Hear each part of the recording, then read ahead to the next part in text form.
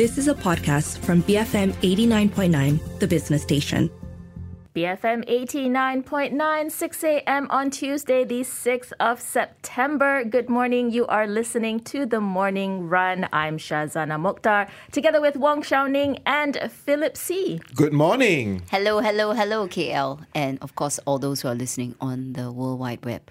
That is right. We are Or your here. app. Or your app. Yeah, true. We are here every weekday. You can find us from 6 to 10 a.m. Thanks for staying tuned.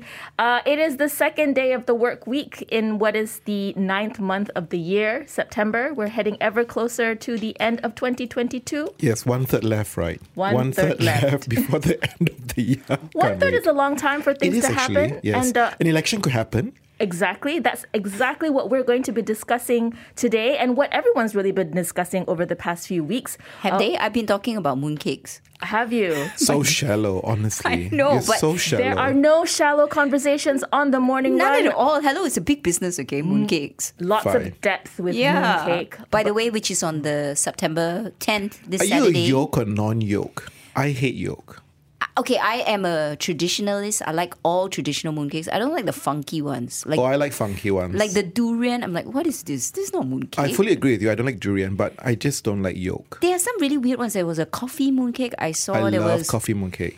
What? Then why don't you just drink it rather than eat it? I don't understand. But anyway, I find the best thing about the Mooncake Festival, aside from the mooncakes, is the moon itself. As you all know, I love looking at the moon. How ironic. I know, it's a perfect circle.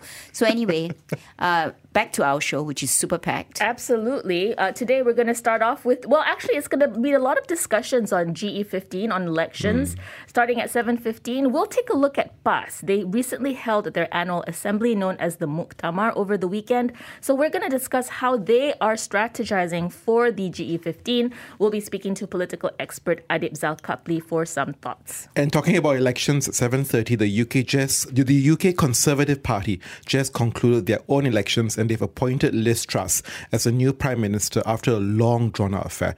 How will this shape UK policies moving forward? We speak to Professor Chandran Kukalas, Dean of the Singapore Management University for insights. Then at 7:45, Budget 2023. Well, it's going to be tabled on October 7th.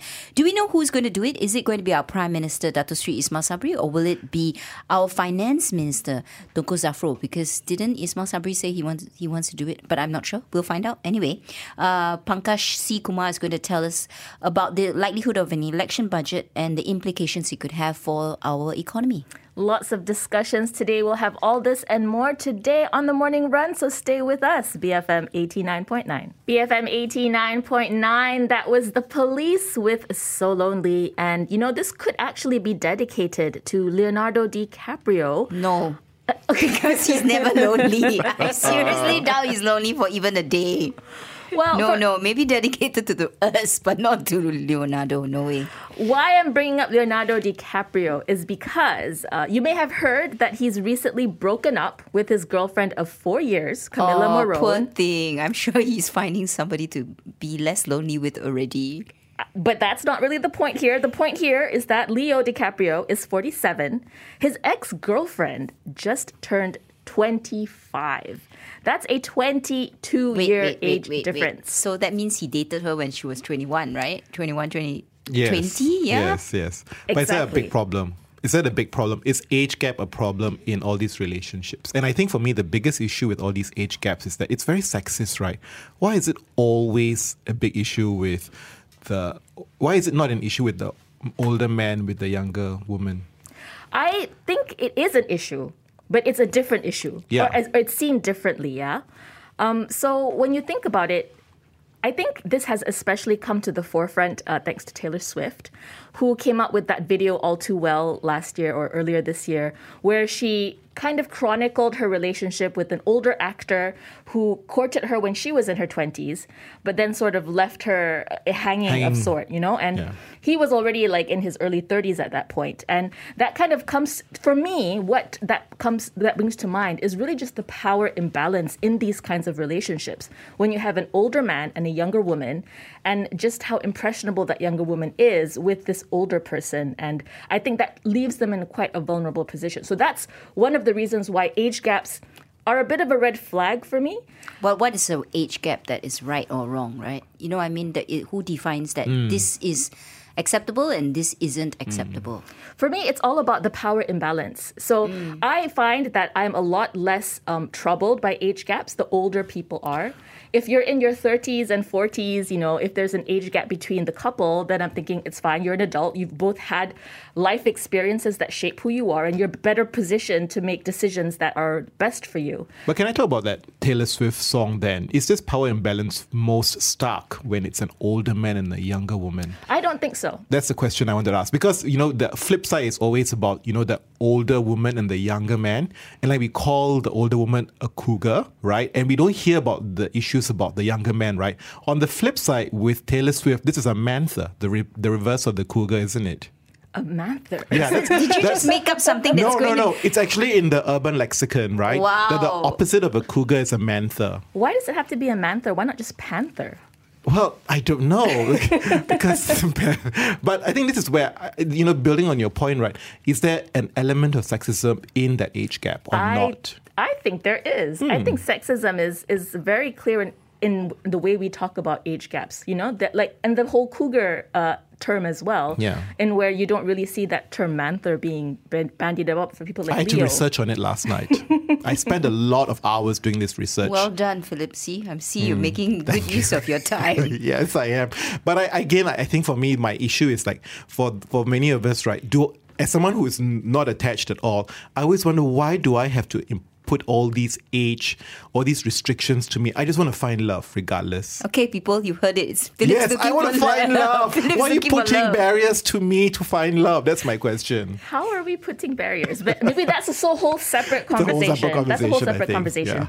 Yeah. But I guess, can you think of any couples that have a significant age gap which have managed to traverse? Catherine Zeta-Jones and Michael Douglas, they did pretty well, I think. They're still together, in They're fact. still together. Okay. Goldie Hawn and Kurt Russell.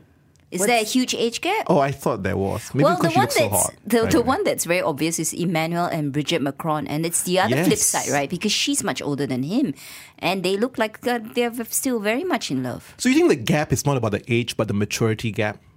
I think it's so many things. I mean, why a relationship works, why doesn't a relationship, you know, as in why it works and why doesn't it work, right? Age is just one consideration, but a lot of it is your ability to connect. And it sounds really corny, but it is really true. So, you know, age is but a number in some ways, but it's true what you also say, Shaz. There has to be almost an equal amount of power between the couple. The woman and the man, either way, must have the ability to say no when they're uncomfortable about a situation. And that's, I think, the consideration. And I think in society, we need to judge Yeah. much less. Very true. I agree with you there, Because, Xiaoning. you know, at the end of the day, we all want to find happiness, right? So why should society determine what is right and wrong? Of course, certain things, there are laws, okay? Don't break those laws.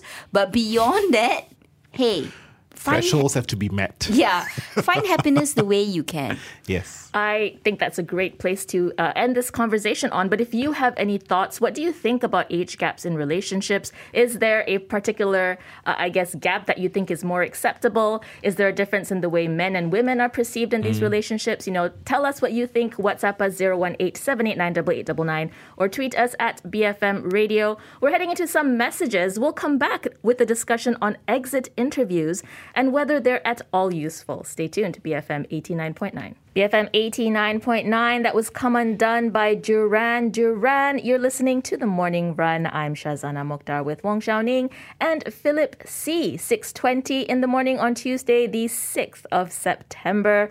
Our next story is courtesy of The Economist's Bartleby column, which is Philip's favorite. Yay. This is the column that reflects on business culture and management trends. What we're talking about today is exit interviews. Now, those of us with storied careers in many different companies or industries, and I am looking at you, Philip C., and you, Wong Xiaoning, you guys may be familiar with being asked to explain why you're leaving a company. How many have you had? I've not had many, actually, because I didn't need to. Every time there was the conversations took place way before. Yeah.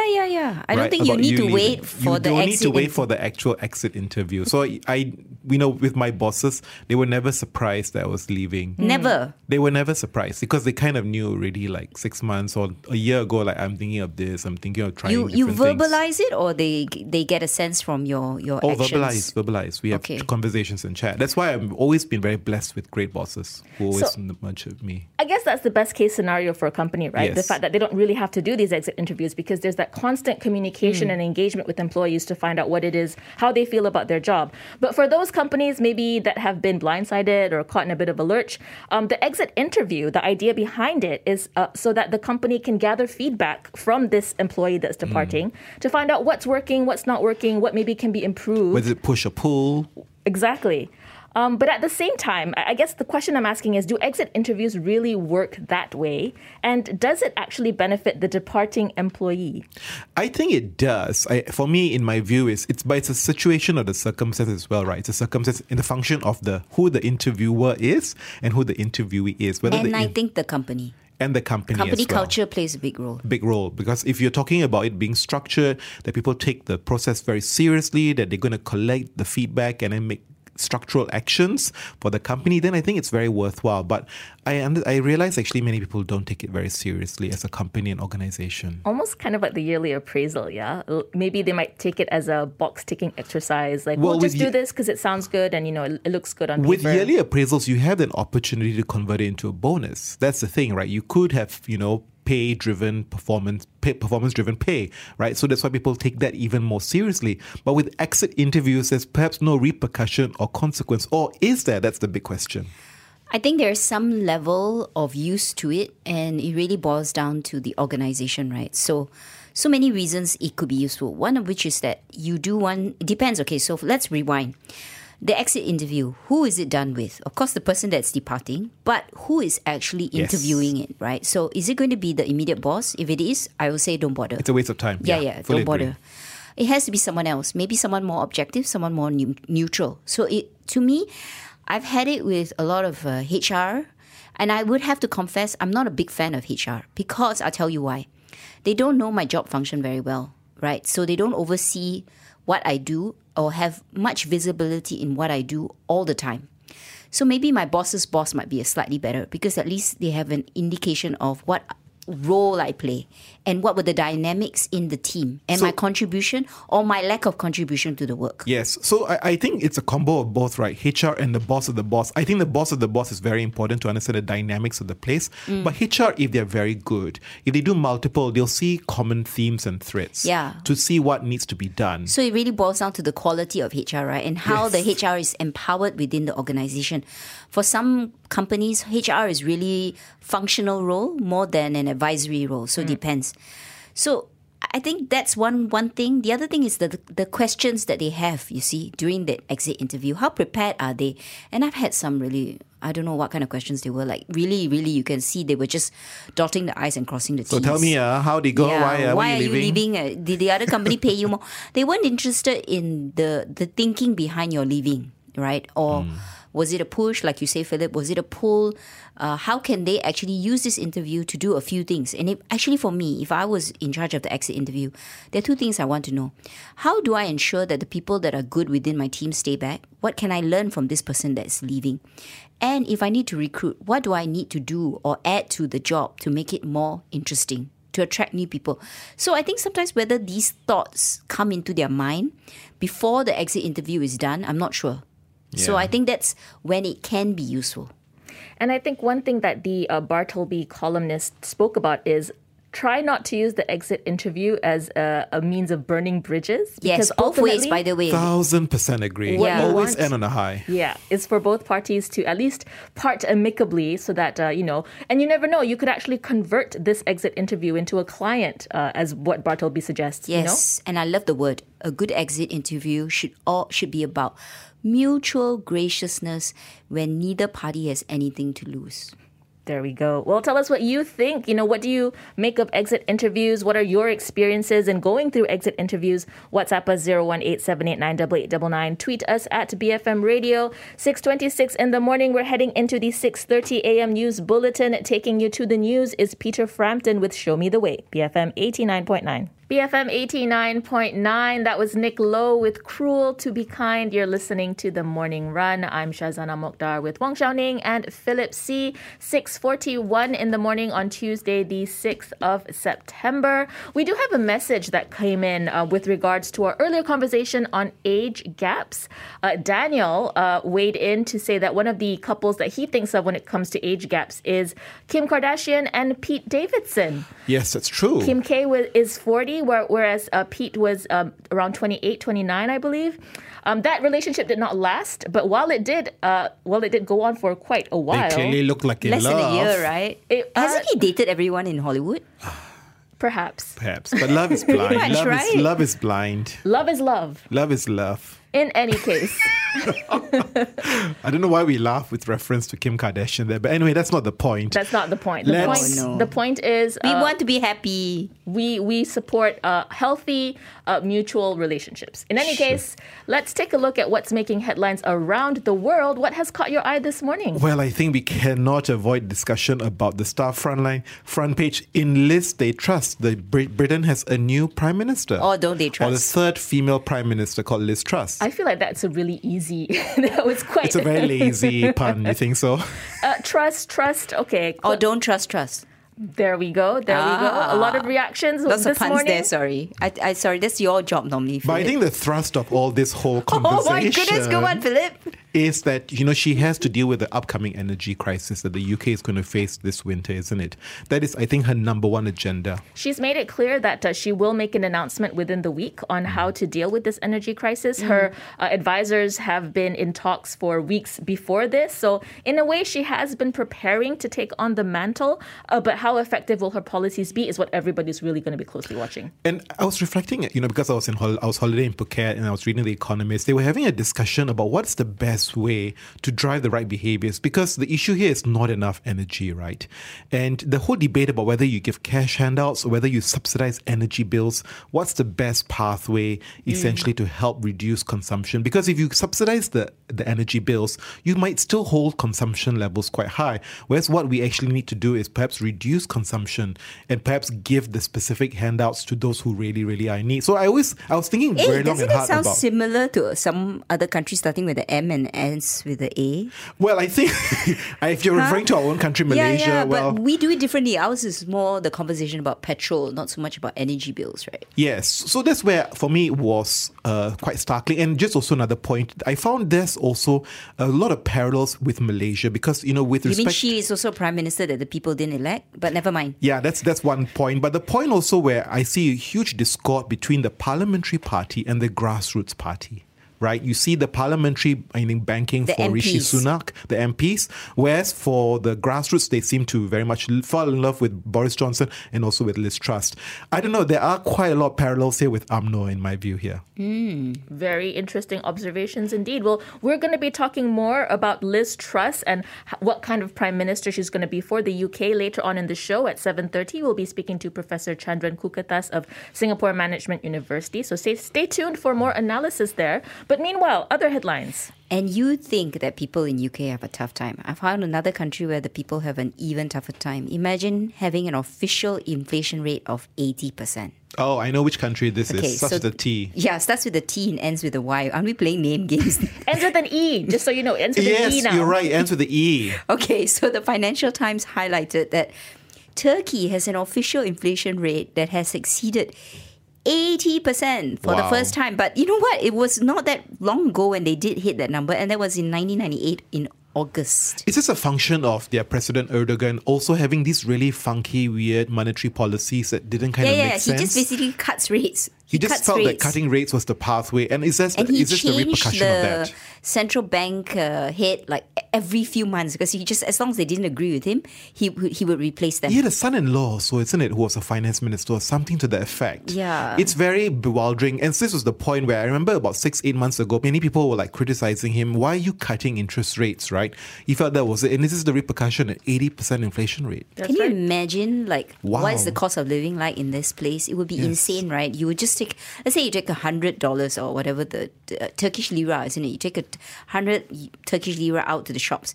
by the end of the day, what that buys would be less than what you could buy in the morning. And I found it very interesting. If you actually book a flight on Turkish Airlines, everything is in US dollars. Yeah, because you don't want to have exposure to the domestic currency if you're an airline or if you're in any business. Because all you had to do was just close your eyes, collect US dollar, and then by the end of the month, you would have Forex gains. There you go. 6:46 in the morning. That's our roundup of headlines that caught our eye this morning. On the global front, we're going to look at what's making headlines in our local newspapers and portals in just a bit. Stay tuned. BFM 89.9. BFM 89.9, that was Time is Running Out by Muse, but we have all the time in the world here, or at least we do until 10 a.m. We're the morning run. I'm Shazana Mokhtar with Wong Xiaoning and Philip C. 6:50 in the morning on Tuesday, the 6th of September. We are taking a look at what's making headlines in our local newspapers and portals. What's caught your eye this morning? Well, I think it was a quote by our own Yang di-Pertuan Agong, who said that Islamic justice does not give any privilege or exception to anyone who commits a wrongdoing, whether it to be oneself, close friends, family members, or parents. Interesting. Yes. What was the occasion in which he was trying to open this Pahang Sharia court, right, in Kuantan, and I think this quote, I think, grabbed quite a lot of headlines in view of the recent pardon process that's being run through now by our own former Prime Minister, Dato Sri Najib Razak. And, there were so many talks about how this Agong, who was from also Pahang, was perhaps also good friends with the former Prime Minister, and talks about this whole point about accelerating the pardon. But this quote seemed to carry quite a lot of waves across social media yesterday. Perhaps it's a timely reminder that really we need to really consider that justice really should not be given any sort of privilege, regardless of friendships. And news came out that Datuk Sri Najib Razak has actually filed for a royal pardon, Yes. Yeah. Which means that perhaps he gets to hang on to his Pekan seat for a little while longer at least. Until the pardon process is determined, and I find that very strange, right?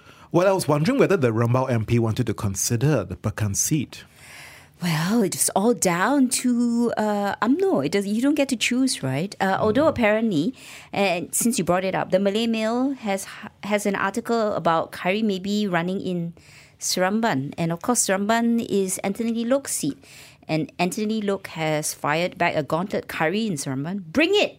Says DAP's Anthony Lok. Fighting words. I know. This will be interesting if it really did happen. Yeah, we should all head over to Negeri Sembilan then. Bear in mind, Anthony Lok is Seremban's MP for 2 times already. Will this be the big fight? We are seeing all these discussions on seat allocation bubbling to the surface. I'm sure we'll have many more news coming out on this. That's true. Even Anwar Ibrahim is mulling to contest in Tambun. So I think a lot of people... Versus Port Dickson, right? Which is where he is Port now. Dickson, where he is now. So maybe he's perhaps passing Port Dickson to Rembau MP. We're not sure, right? No, it's different party lah. I know. You never know. But I think just to shift the attention to politics, because we had enough politics, have we not? No, one more. Okay, Let me have my say. Malaysia Insight quotes Anwar, Pakatan has not discussed cooperating with MUDA. This really kind of had its own little firestorm on social media as well. So apparently it's not having this big tent approach at the moment. At the moment, I would honestly say everything is up in the air. Well, the question is, when is it going to solidify? Is it pre-election or post-election? Well, it does have to settle as a result of the election, and then only the coalition building takes place after that. Who knows? But MUDA President Syed Saddiq said that the party is ready to cooperate with PH in the upcoming general elections. On the other hand, PH has said, no, not yet. We haven't had any discussions. That's the point about multi-cornered fights. Do you want to get into that space? That's the biggest issue, right? Whether you want to do this cooperation to avoid multi-cornered fights.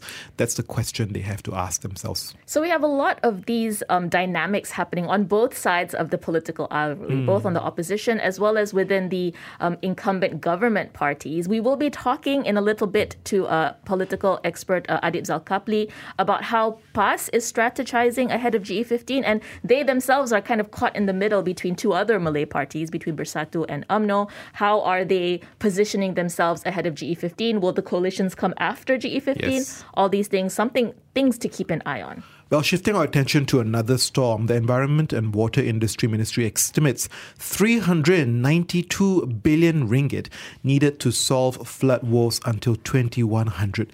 That's a staggering number, 392 billion ringgit needed to solve our flood woes. Now, if you contrast that, right, to what the minister was saying, there's an off-budget allocation of 15 billion for the period of 8 years from 2023 to 2030.